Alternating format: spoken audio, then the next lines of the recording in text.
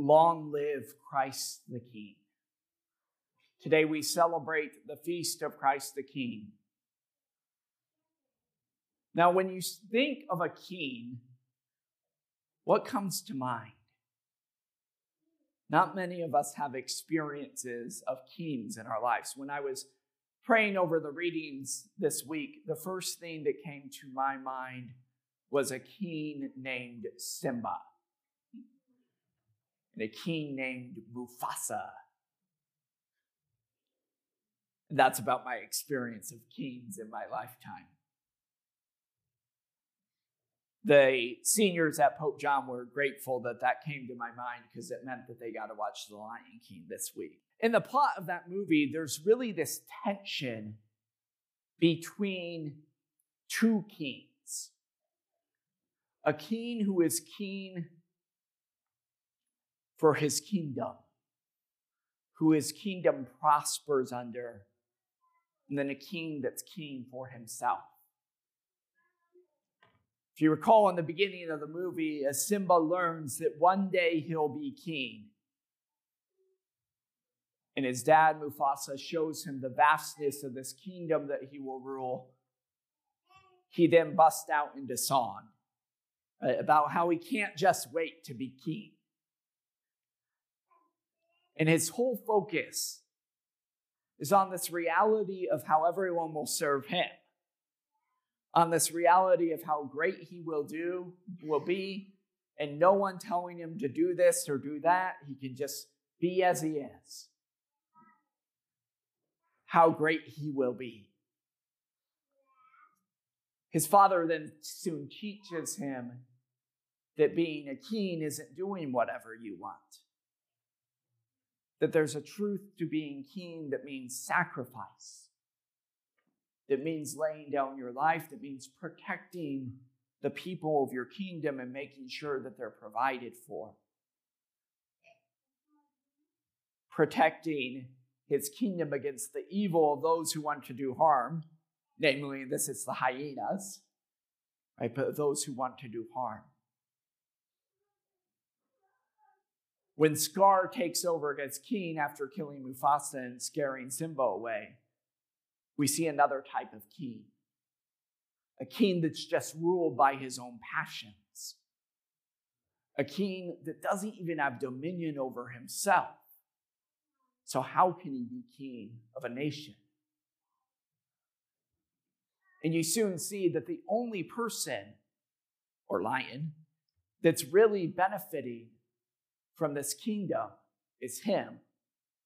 There's a scene that he's dining sumptuously while everyone else is starving. In our own life, in our own world, this really shows us what we live under. If I live according to the flesh and according to the world, and I allow the culture of self-indulgence to rule my life, I end up living in really that kingdom that Scar was the king of.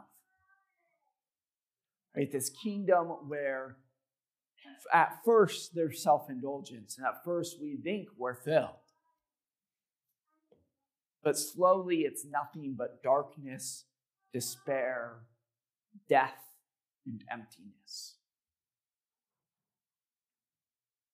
Then we have the flip side. It's a kingdom that begins first with self-sacrifice, with laying down your life, with imitating Jesus Christ the King. Here's Christ on the cross, and it's the first time he's recognized as king. He's at the lowest moment of a human life. He's about to be killed. He's being killed. It's at this moment that the good thief recognizes him truly as a king. Jesus, remember me when you come into your kingdom. It's at that moment that he sees a king. The throne of Jesus Christ is the cross. Yet he is the perfect example of good king. In the Old Testament, the example of David is held up for us as the greatest king. And for some of us, that might confuse us because David didn't really live the best life. But there's a moment that he turns his life around and recognizes his own sin and becomes a king who's after the heart of God. And that is what makes Jesus Christ the true king. Yes, he is the Sacred Heart, but also he's after the heart of his Father. The perfect love of the Trinity, he wants to only do the will of his heavenly Father. And so he lays himself down in sacrifice so that we might live abundantly in his kingdom. But we have a choice to make of what kingdom we choose to live under. Do we live under the kingdom of the devil and the flesh? Or do we live under the kingdom of Christ the King? And while that may seem like an easy and simple choice, there's deception on what each kingdom is. The kingdom of the devil and the flesh means immediate satisfaction, self-indulgence, what seems to be happiness. The kingdom of the Lord is that of sacrifice. That doesn't necessarily mean earthly joy, but means that we live abundantly in the life of grace. It's a choice we have to make today. Do we bow down before the throne of the cross of Jesus Christ, our King?